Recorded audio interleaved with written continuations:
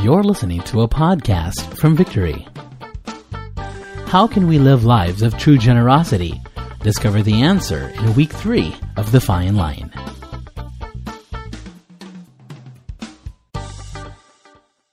We are in our third week of this series na Fine Line. And dito sa series na to, pinag-uusapan natin yung about money, basically, tungkol sa pera. Okay? How many here, ilan dito yung gustong magkapera? Okay? O sige, Lord, picturean niyo yung kamay nila, yung may mga gusto magkapera. Okay? And there's nothing wrong when it comes to desiring to be rich and asking God for money. Actually, kung babasahin natin yung Biblia, there are a lot of scripture that God promises us when it comes to wealth. That He wants to bless us, that He wants to provide for our needs. We have to realize that money itself is not evil. Hindi po masama. Kaya sometimes, when, especially dati, pag nakakarinig ako about preaching about pera, iniisip ko lang, gusto lang nito is yung pera ko. Okay? And I hope that for the past weeks, if you were here, naintindihan natin that we don't want to get money from you, but this is something that God wants for you. Okay? And we have to heed the warning. Pinag-usapan na natin yun nung first week, that we have to heed the warning because money is very deceitful. Sabi nga, there's scripture that says that we cannot serve both God and money. Bakit kaya sinabi yun sa scripture that we cannot serve both God and money? Hindi, di ba, parang hindi naman sila magkalaban, God and money. Ang alam kong magkalaban is God and the devil. Pero sinabi sa scripture, you cannot serve both God and money. Why? Because money can be very deceitful. And that's the reason why we entitled this series, The Fine Line. Because there is no gray area when it comes to God and money. It's either we worship God, we serve God, or we serve money. And the hard thing about this is sometimes na madaling sabihin na I love God, I don't worship money. Sa counseling lang namin mga pastors, there is never a person na lumapit sa amin na sinabi, Pastor, alam mo, sakim ako sa pera, sakim ako sa salapi. Most people, they would admit na they did this, something wrong, kumbaga nakipag-away sila, they even committed adultery, ganyan, those kinds of stuff. But no one would come to us and would say, I am selfish. I am greedy. Why? Because money is very deceitful. First of all, let's talk about selfishness. Okay? Mabilis lang because I want to focus on generosity. We have to understand that all of us, it is really innate or nasa loob natin. It's natural sa ating mga tao to be selfish. An example of this is kids. Okay? Kung titingnan natin ang mga bata, walang magtuturo sa kanila na maging selfish. I have a 13-month-old beautiful baby girl right now. Siyempre, kanyo pa magamana kundi sa nanay, di ba? And right now, we could see yung how she would react. Okay? Minsan, meron siyang gustong bagay. Kunyari, meron siyang makukuha. Naglalakad na siya, pupunta siya, tapos may makukuha siyang parang gamot or parang tube na gamot or ganyan. And minsan, syempre, di ba ayaw namin, baka mamaya, mabuksan niya, tapos yun, kainin niya. Pag kinuha namin, the way she would react, talagang magagalit siya. Para siyang manginginig, gano'n, gano'n nagagalit siya. And if you're going to look at it, we don't teach our kids to be selfish. I don't teach my baby girl, hope. Kapag merong baby dyan, huwag mong ibibigay yung laruan mo, ganyan, huwag kang magpaparam. No, we don't teach that. But if we're going to look at how they grow up, you would see that it's very natural for them. And we may say, Pastor, that's kids. And you know what? I realize that sometimes tayo mga adults, sometimes we act like kids because we become selfish. What is selfishness? Selfishness is about being devoted or caring only for oneself. Di ba ganun yun? When you're selfish, kasi gusto mong isipin yung kapakanan mo lang. The reason why hindi tayo gustong magbigay or or i-hoard ang isang bagay, hindi natin gustong i-share kasi sa atin to eh. Di ba? It's concerned primarily with one's own interest, benefits, welfare, and regardless of others. If we are not careful, money can be an idol. Okay? So that's the reason why we have to talk about this, about selfishness and generosity. There is a fine line between the two. We have to understand in this preaching, ito yung gusto natin malaman. Is there a difference between, we want to understand the biblical view of generosity and the worldview or humanistic view of generosity. Bakit? Kasi merong bagay na when it comes to generosity, we can be generous as a normal being generous. Pero there's also a different kind of generosity that is biblical. Yun yung gusto kong i-share sa inyo later. And another question is that, what is the value of our resource? Gusto natin makita kung ano ba yung value ng ating mga resource, yung kayamanan natin, money, or anything that we have that we consider a resource. We want to put money in its proper perspective. And why did God create money ba? Bakit niya ba ginawa yung pera, di ba? So with that, I want to request everyone to open their Bibles in 1 Timothy 6:18. And if I can request everyone to stand up as we read God's Word. Let's start in verse 17 para makuha natin yung context ng 18. But 18 will be our main verse. 1, 2, 3. As for the rich in this present age, charge them not to be haughty, nor to set their hopes on the uncertainty of riches, but on God, who richly provides us with everything to enjoy. They are to do good, to be rich in good works, to be generous and ready to share. Let's bow our heads and pray. Lord Jesus, we just want to thank you for this time. Thank you for the preaching, for your word. We acknowledge that your word is true, that your word brings life. I pray, Lord God, that it would be just like a double-edged sword that would pierce our hearts. Lord, I pray that after this message, Lord God, that we would not just hear another message, but your Holy Spirit would prompt our hearts, Lord God, to act on the message that we have received.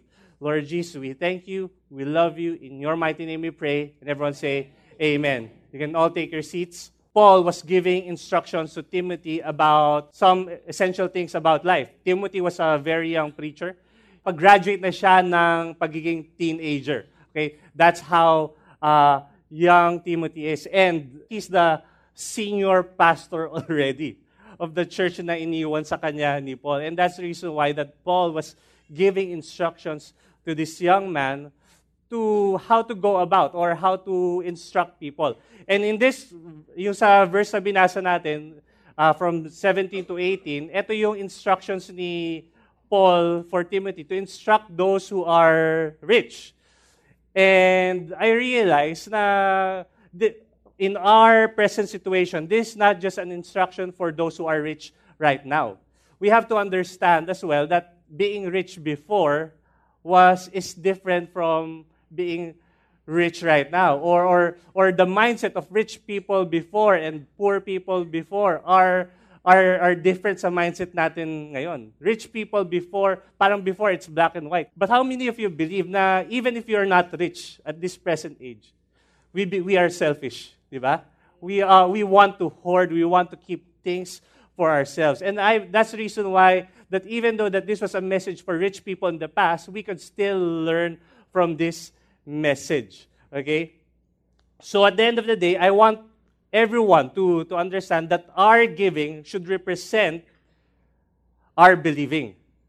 Okay? Can you say that to yourself? My giving represents my believing. Sa ability natin sa pagbigay or kung paano tayo magbigay, pinapakita nun kung ano yung pinapaniwalaan natin. Okay? And the verse that we read in verse 18, dito ko i-represent that hopefully that we can reflect on this. Some of this probably, God has given us the grace to do these things, to be generous. Some of these things probably, we're halfway there. Okay? We're not perfect, pero papunta na tayo doon. Some of us probably hindi talaga natin ginagawa. Pero that's my prayer that after we dissect this verse in verse 18, the words in verse 18, that we will be encouraged and that we would start to believe that the God that we worship is someone who really loves us and cares for us. Okay? So let's go on in 1 Timothy verse 6 to verse 6:18. Let's talk about the first part. They are to do good. Okay? Pag-usapan muna natin yung doing good. The doing good here is not the act of doing good yet. Okay? But the source and standard of good. The Greek word that, yung good dito, kasi sa atin, good is a very common, pero if we're going to look at the original Greek word ni Paul in good, was only mentioned in the Bible twice. First, it was in Acts, where it mentions the act of God, na God was doing good to people, that even though na yung mga tao, hindi siya minamahal, still He provides them with food, water, air to breathe, ganon. And this is the second time that it was mentioned in the Bible, na ginamit ni Paul. Okay? So in other words, we have to understand, or basically, ito na yun. The good here, it points to the source. Okay? It's not the act of doing good, pero it's the source. I guess the easiest explanation of this is that the good here, it is defined for a believer that it is doing what is birthed and empowered by God. To make it plain and simple, na yung source of being good or doing good comes from God. The good here is not our own good. It's not our good works. Pero yung sinasabi ni Paul dito that we are to do good, it's not your strength, but it comes from God. It is an acknowledgement that it comes from God, and tayo kasi, hindi natin talaga kaya maging mabuti. Why? Because it's our nature to be selfish, one way or the other. Also, we have to understand that it's not only this good, it doesn't only talk about the source, which is God, okay, but also this good also gives us the standard. The standard is God. Bakit? Because sometimes when we talk about good, it can be relative to people. Diba? Sometimes, tao, dinidefine nila kung anong good sa feelings sila. We have to understand that there is a standard of goodness. And that standard can only be seen in God. For example, some people could say there's some good things na there's something that feels good but it's already wrong. Example of this is gluttony, di ba? Kunyari, sarap kumain, di ba? Minsan, sabi nga, paano mo nalaman kung gluttony na, kung yung tiyan mo mas matigas na, kasing tigas na ng ulo mo, di ba? That's gluttony already. Why? Sometimes you don't feel it, pero kasi masarap kumain di ba? It feels, lalo na magpapasko na, di ba? Puro kainan, ganyan. And there's nothing wrong with eating. Pero kapag lumagpas ka doon, di ba, it's already gluttony and it's already wrong. Another example would be love. Some people would say, as long as we love each other, it's good. Di ba? As long as we love each other. Pero paano, di ba, if you're already dishonoring your parents, if you're already, other relationships are being destroyed, is it already right? Di ba? As long as we love each other, we'll have, the reason why we have sex is because we love each other. Di ba? But what is the standard of good? Di ba? What is the standard of having sex? It should be in the boundaries of marriage. It's the standard of God. And that's the reason why we have to understand when it comes to the word good or doing good, it shouldn't be based on our own preference. The standard should always be God. And in this passage, it tells us that as we do good, we have to realize that for us to be able to do good is that the source is God. God is the one who's going to give us the power to do good or even the heart to do good. And also the basis is God. Let me give you some scriptures. In Mark 10, verse 18b, it says, no one is good except God alone. No one. It may be your best friend, your parents, or okay, your kids, okay, your toddler, anyone, okay, no one is good except God. Second, in Isaiah 5 verse 20a, it says here, "Woe to those who call evil good and good evil." Grabe. When I read this, sabi ko, Amen, Lord, I pray na hindi ako ganito. That who would call something in your word that is wrong, tapos yun, sasabihin ko na lang na hindi, okay lang yan, tama lang yan. Kasi sa panahon ngayon, okay lang yan, di ba? Kumbaga, baguhin natin yung mga law, okay? Yung mga law sa government, law sa ganito, kasi mas relative sa atin ngayon, ito yung good, hindi yung standard no dati na yan, yung sa Bible.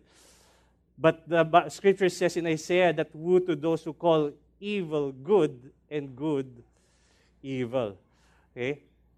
So they are to do good. We are to do good. Next is, let's talk about this second part, okay? To be rich in good works. Pag-usapan muna natin yung to be rich. Okay? Ano ba yung to be rich? It's not about the money. Or it's not about monetary. Okay? When we talk about being rich, it's not about yung nga, the money. But when we talk about rich here, it's not wealth. Pero ano ba yung rich na sinasabi dito? When you say that you're rich, it means that you have plenty, marami ka. It is limitless, it's overflowing, it's lavishing. Di ba? If you are rich in money, ganito yung feeling mo. Di ba? You have plenty of money, it's limitless, pero this one doesn't just talk about money. But it says here, we have to be rich in good works. So when we talk about being rich in good works, what does it mean? I realize that sometimes, one is, we do good works for selfish reasons. Okay? Sometimes we do good works for selfish reasons. Some people would do good works kasi I'm going to do this thing because I want to have recognition. Gusto ko mapansin ng tao. Kapag nagbigay ako nito, ng amount na to, people will recognize me. And lalapit sila, hingi sa akin sila ng tulong. And it feeds their ego. It makes them feel important. Sometimes, we only help people when we feel like it. Diba? Kung gusto ko lang, kung trip ko lang. Tutulong ako ng ibang tao kasi kakagaling ko lang sa service kanina, sabi ni Pastor, I need to to help other people to be rich in good works. You know what? Kung ganun tayo, it's not being rich in good works. It's limited. Kasi tumutulong lang tayo kapag gusto natin. When you say that you're rich, kumbaga, any season of your life, gagawa ka ng kabutihan. Di ba?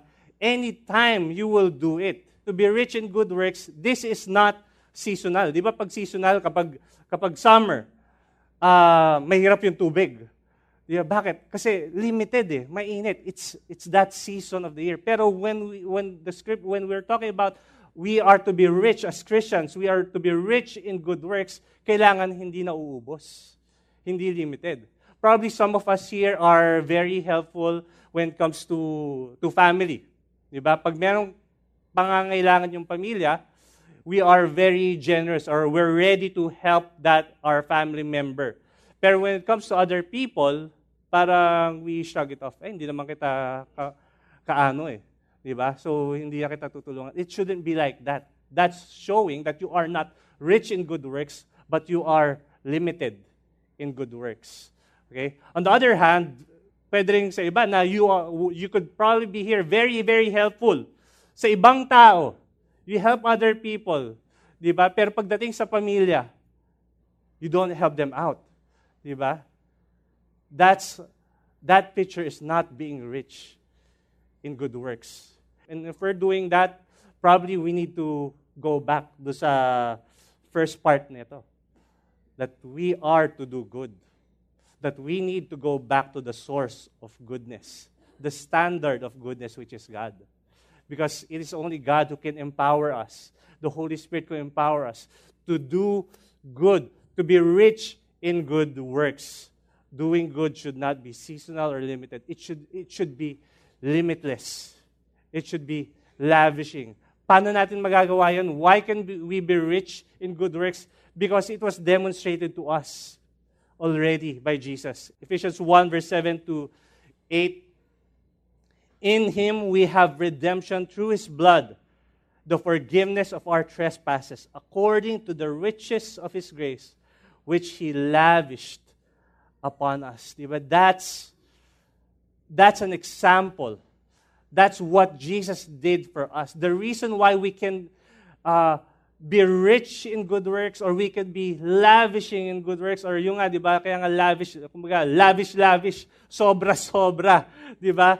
The reason why we can lavish in good works is because God, Jesus, demonstrated it first and foremost to us in the cross. I believe that if we understand the good news of Jesus Christ, na supposedly tayo nasa impyerno, we should be in hell. But because of His great love, Jesus took our sins away. And He didn't only die for our sins, but He rose again, proving that He is the Son of God. Proving that right now, He has the power over life and death. When we understand that we have been spared from an eternity in hell, we would be richly generous, or we can richly do good works. Kasi it is nothing compared to what Jesus did for us. Diba? So that's the reason why we have to understand, we have to go back to the source, who is God, so that we can be rich in good works.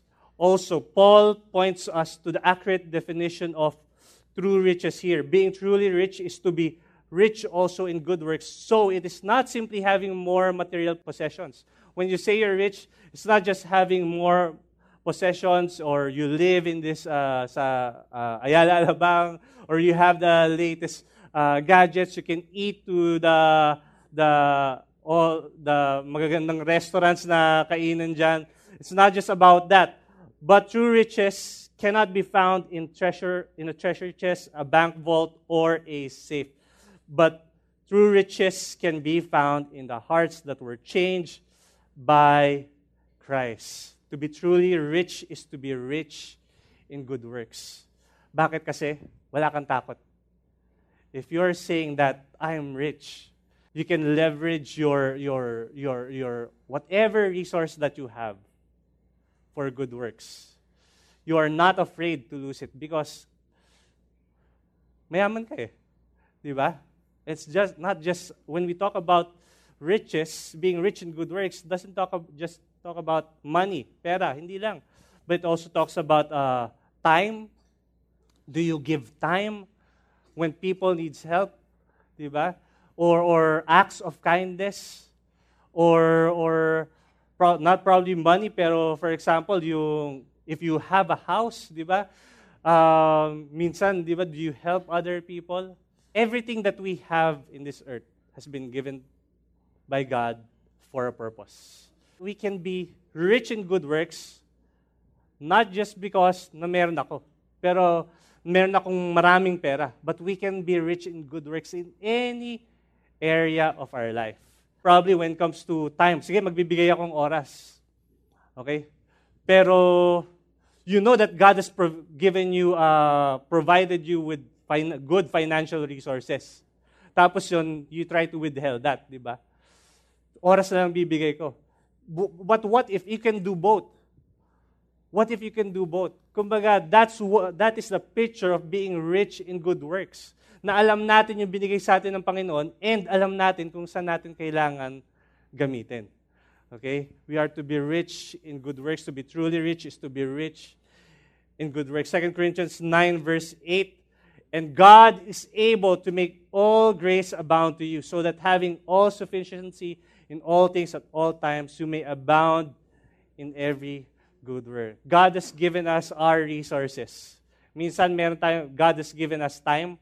Minsan iniisip natin yung this is a downtime, yung wala akong gagawin ngayon. Pero you know what? Probably God is speaking to you. Kaya kita binigyan ng downtime or bakasyon is because I want you to talk to someone. Diba? Share the gospel to that person. Okay? Na hindi ka lang or for example, God called you to for example, God has given you provision, di ba? Gusto mo mag-gym. God's provided you to go to the gym. Di ba? Let's not just think about na God has given me this provision to go to the gym so I can glorify God with my body. Di ba? Pag gumanda. No. Also, be reminded na probably kaya ka binigyan ng provision ni God to go to the gym because He wants to use you when you're in the gym already to reach out someone there. Okay? That's what we're talking about when it comes to being rich in good works. That we are not limited, that there are a lot of opportunities for us to be a blessing to other people. Why? Because it's God who gives us this grace, abounding grace, okay, to do good works. Again, dito, 1 Timothy 6 verse 18, they are to do good, to be rich in good works. Punta tayo ngayon sa last part of this verse. To be generous and ready to share. Okay?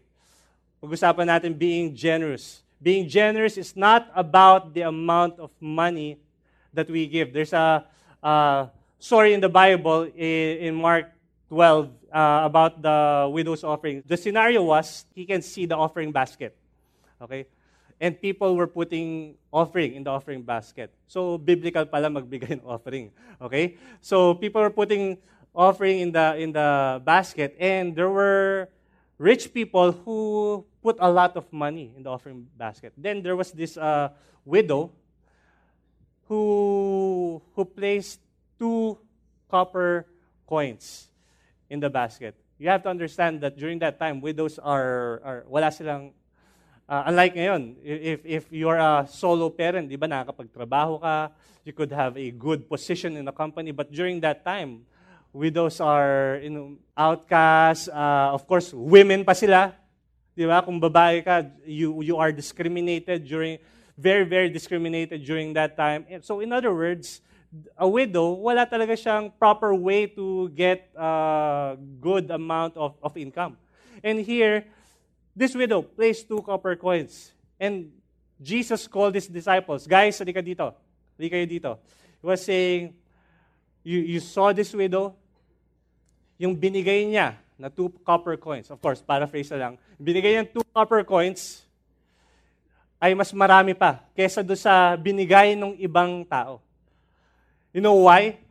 It's because the people who gave out of their riches.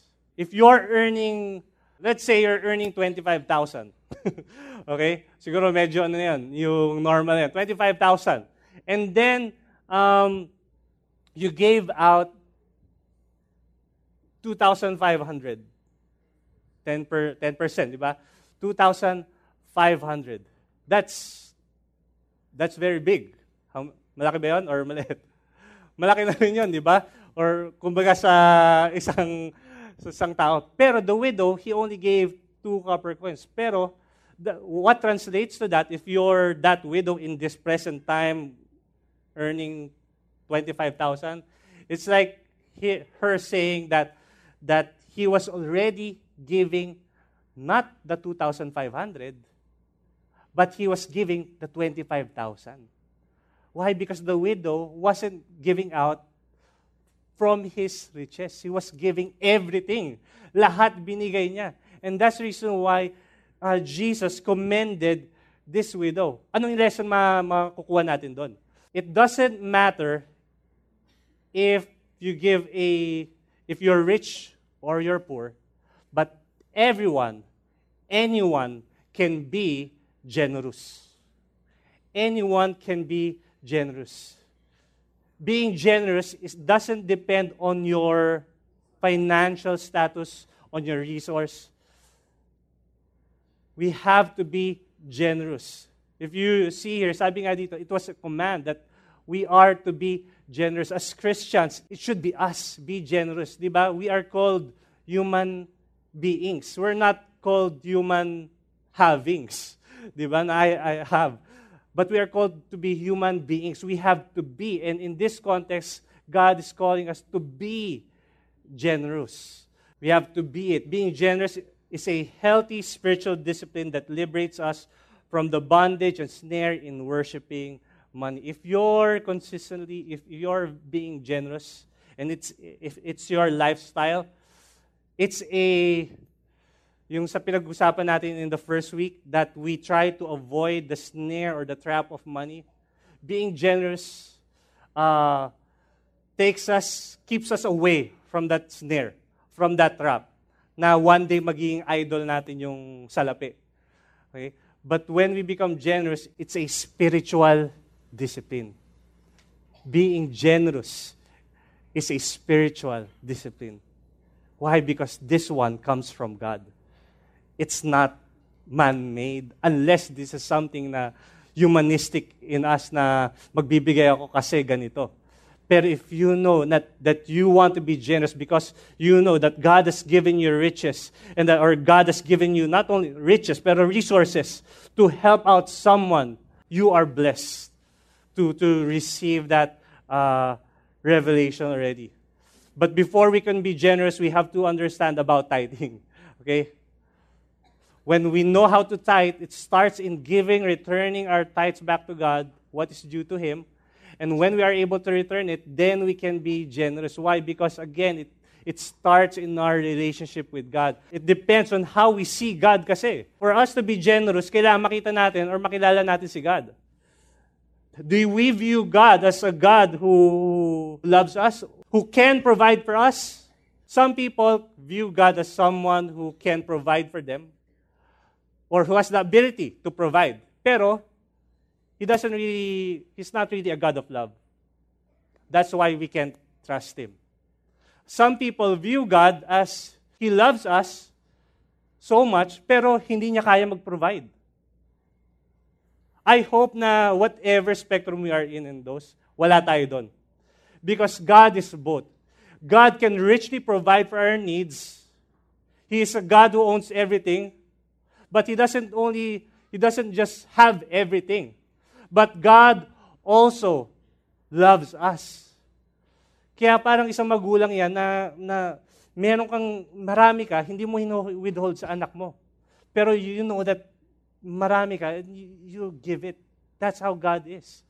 He has everything and He loves us. That's why He gives it to us. When we were talking about this, parang inano nga sa amin na when it comes to giving, kailangan yung hand gesture nyo, di ba? When we give, it's not a closed fist. Di ba? When we give, ano yung hand gesture natin? It's an open fist. But you know what? As this gesture of giving is an open fist, you know what? This is also the gesture of receiving. You don't receive with a closed fist. You receive with an open fist. I pray tayo, we will always have that gesture. Not this hand gesture, okay? Anyone can do this. But in our hearts, we have that gesture of generosity, always ready to give, because we are expectant. We are secure, through security, that God will provide for our needs. And I also pray that when we talk about generosity, it's not just about saying na, kailangan meron muna ako para magbigay. But you know what? There are times that God would challenge us, that we have to give first before we can receive. Last part, to be generous and ready to share. Now, this is the purpose of why God is providing for us. We have to share. Pag sabi mong share, it's about fellowshipping. It's about imparting. Imparting what? Okay, at the end of the day, our generosity should point people to God. Not on a person, a church, a foundation. Kapag sinabi ng tao na, wow, ang bait talaga ng taong yun. Tapos siya natapos lang doon, ang galing talaga ng church yan, ang galing talaga ng foundation na to. Ganyan. Kapag ganun yung sinabi, there's something wrong.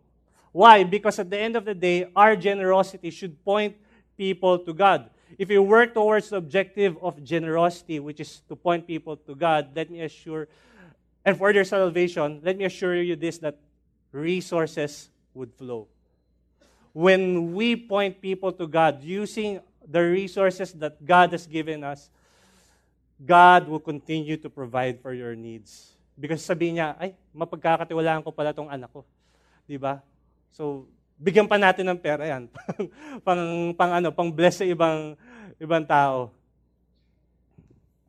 This is the difference between humanistic and biblical view of generosity. Humanistic generosity is simply giving to people or to the poor or a certain foundation. It is good, yes, but it is temporary. Okay? It is good to give in those areas, but it is temporary. It will answer a need, but it won't last for eternity. The hard teaching of generosity is that our generosity should result in the salvation of people. When you try to practice generosity, kailangan, in other words, merong masasave or merong matatouch ni God. Okay? Matthew 5:13, you are the salt of the earth, but if the salt lost its taste, in other words, kung gumawa ka lang ng good works, okay? Kung gumawa ka lang ng good works but not being a salt on the earth, how shall its saltiness be restored? It is no longer good for anything except to be thrown out and trampled under people's feet. You know what? There are people that we have helped in the past, but those people that we helped in the past, sabihin natin, nagbigay tayong pera sa foundation na ganito, you know what? We help them, but they are not going to heaven. This is the hard teaching on generosity. Kasi generosity can be very good. But like our good works before God, our good works are never good enough for us to go to heaven. Good works are good, but again, that is not the biblical purpose of being generous or why God has provided for us. God wants our resources for us to use it as a leverage to preach the gospel to other people. Kung manglilibre ka lang, di ba? Invite mo na rin siya sa church or do one-to-one with him. O libre kita sa Starbucks. Since libre kita, gusto ko makinig ka sa akin. Di ba, mahal-mahal ng Starbucks eh. 150, ganyan, 120. Ngayon makinig ka sa akin. Okay? Or libre kita Sunday, tapos yun, daan muna tayong church. Pag hindi ka dumaan ng church, di ka na libre. Di ba, ng lunch. Sa 9 a.m. service. Ganon. This is hard teaching. But if you are here, you're working for an NGO and charity, let me tell you this. What you're doing is still good. But I hope that at the end of the day, you will use it as a leverage to preach the gospel.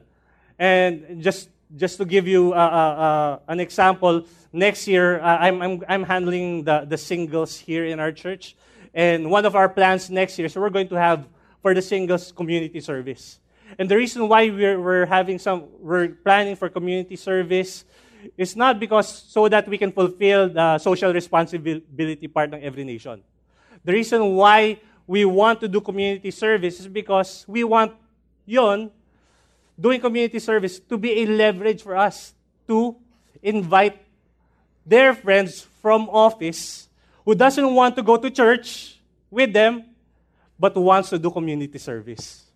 Diba? We want to use the community service to be able to bring people here in church, to be able to help them know other people in church so that we can preach the gospel to them at the end of the day. We use those things. And I pray tayo ganun rin yung mindset natin. That whatever God has given us, we will use it for His glory. The good works that we do, okay, are prepared by God Himself.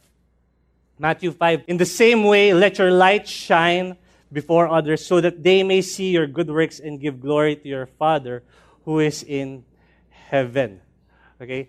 2 Corinthians 9:11, you will be enriched in every way, to be generous in every way, which through us will produce thanksgiving. Okay? You will be enriched in every way. God's going to provide for everything that you need. Kaya nga, we have to go back to being content with what we have and being secure in what God's going to give us in the future. God has given us all these things so that we can be generous in every way. God has given us these things because it has a purpose. It's not just for us. God wants us to use the resources that we have to bring glory to His name. And I pray that when we look at money, ganun na yung makita natin. That's going to be our perspective. That money is not just something that for me to squander off.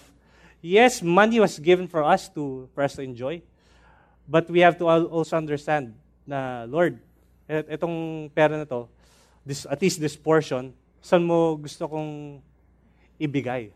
Diba? Let me be a blessing so that people can glorify you, so that it will produce thanksgiving. God has given us money and homes not just so that we are thankful, but by our generosity and hospitality to make people thankful to God. If you're working here, the amount that you receive every paycheck, the paycheck that you receive every payday, is all of that only for you? But you know what? God, going back, God has called us to be generous. Diba? Lord, ano yung gagamitin ko dito to bring glory to your name, to advance your kingdom? Ano yung gagamitin ko dito? My prayer before when I was a student, Lord, gusto kong sasakyan. Nung una, yung first time, hindi ko sinasabi, pero sa heart ko, gusto kong magkasakyan kasi gusto kong, merong isakay na, yung crush ko, gusto kong masakay sa sasakyan ko. Okay, that when I was in college. Pero when God transformed me and renewed my mind, my prayer is that, Lord, I want to have a car so that I can be a blessing, so that I can bring people home. Diba? And when that was already my attitude, God provided for that. Maybe there's something you're praying for as well. And sa isip natin, nasa atin lang yon. Probably God has a different agenda. Yes, God will give it, pero Lord, how can I bring glory to your name using this resource that you've given me? And if you're a student, it's no excuse.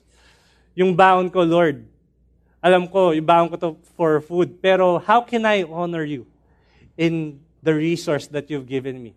Again, being generous isn't determined kung mayaman ka or mahirap, but you can be generous in any way because Jesus was generous for us in the first place. We are blessed to be a blessing. So if there's one thing to leave you with, is this, that my giving represents my believing. Not his believing, not her believing, not the person beside you, behind you, in front of you, but your giving. My giving. Can you say that to yourself? My giving represents my believing. I pray that you believe that God loves you so much. I pray that you believe that God can richly provide for anything that you need, that He is ready to overflow you with such an amount of blessing. Your giving will show that. If you believe God is like that, it should come out in your giving. Not only in raising up our hands, not only in coming in church, but giving is part of that as well. Amen? Last scripture, and we'll pray. 2 Corinthians 8:9, for you know the grace of our Lord Jesus Christ, that though He was rich, yet for your sakes He became poor, so that you by His poverty might become rich. Jesus was willing to give out His life so that through Him we may have life. Amen? Can I request everyone to stand up and bow our heads as we pray?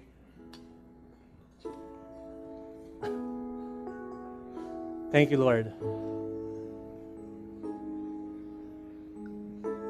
We've been talking about generosity, and in this scripture it talks about that Christ has given His life, His richness, His glory up in heaven. He was willing to go down here in earth to become man, so that through His death and resurrection we may have life. And being generous, being secure and content, na may confidence ka na kung saan, kahit anong mangyari, you're content na, God, kung ito yung binigay mo sa akin, thank you. I know na you're still going to provide for my needs. And you are secure na, Lord, Jesus, alam ko magpo-provide ka. Nagsisimula yon with a relationship with God. Kaya nga pag nag-pray tayo, Lord, I know you're going to provide for this. We can easily say it, pero if we don't have a relationship with Jesus, tayo mismo, magda-doubt sa ating utak na sinabi ko lang yan, pero kaya ba talaga ni God? Kapag may relationship tayo sa ating Panginoon, we can have confidence. So with all heads bowed down and all eyes closed, all across this room, if you're that person who's saying, wala pa akong relationship with Jesus, and I want to make Him as my Lord and Savior. I want to be confident. I want to be not only content with what I have, but I also want to be secure that God that in everything that I do, God will always be there. Yes, I've known Him in my religion class, pero hindi ko pa siya talaga kilala as my friend, as my Savior, as my Lord, as my Master. If you're here saying na gusto ko magkaroon ng relationship with Jesus, in the count of 3 and with all heads bowed down and all eyes closed, I want you to raise up your hands. 1, 2, 3. Let me tell you this. Sabi sa Biblia, when one sinner repents, all of heaven rejoices. Isipin nyo dito na, miski ikaw lang mag-isa, heaven is rejoicing for you. Why? Because you're saying na, Lord, I want you to be in my life. Not religion, pero gusto ko yung relationship. Okay? Right now, I just want to, pagdadasal, I want to lead you sa isang prayer. Ang request ko lang is that you follow me in this prayer and pray it as if you're talking to God. Not talking to God me, pero talking to God Him. Na don't mind the person on your left and your right. Okay? Yung iba sa atin, okay lang ba nasabayan natin sila with this prayer? Okay. Follow me with this prayer. Lord Jesus, I acknowledge that I am a sinner needing a Savior. Jesus, I acknowledge that you died for my sin, and that you rose from the dead, proving yourself to be the Son of God and having victory over death. Lord Jesus, I accept you in my life from this day onward. Change me, renew me to the person you have called me to be. In your mighty name I pray. Amen. Amen. Can you all give God a hand? Thank you for listening to this message. For more messages like these from other Victory Centers, please visit victory.org.ph/resources/podcasts.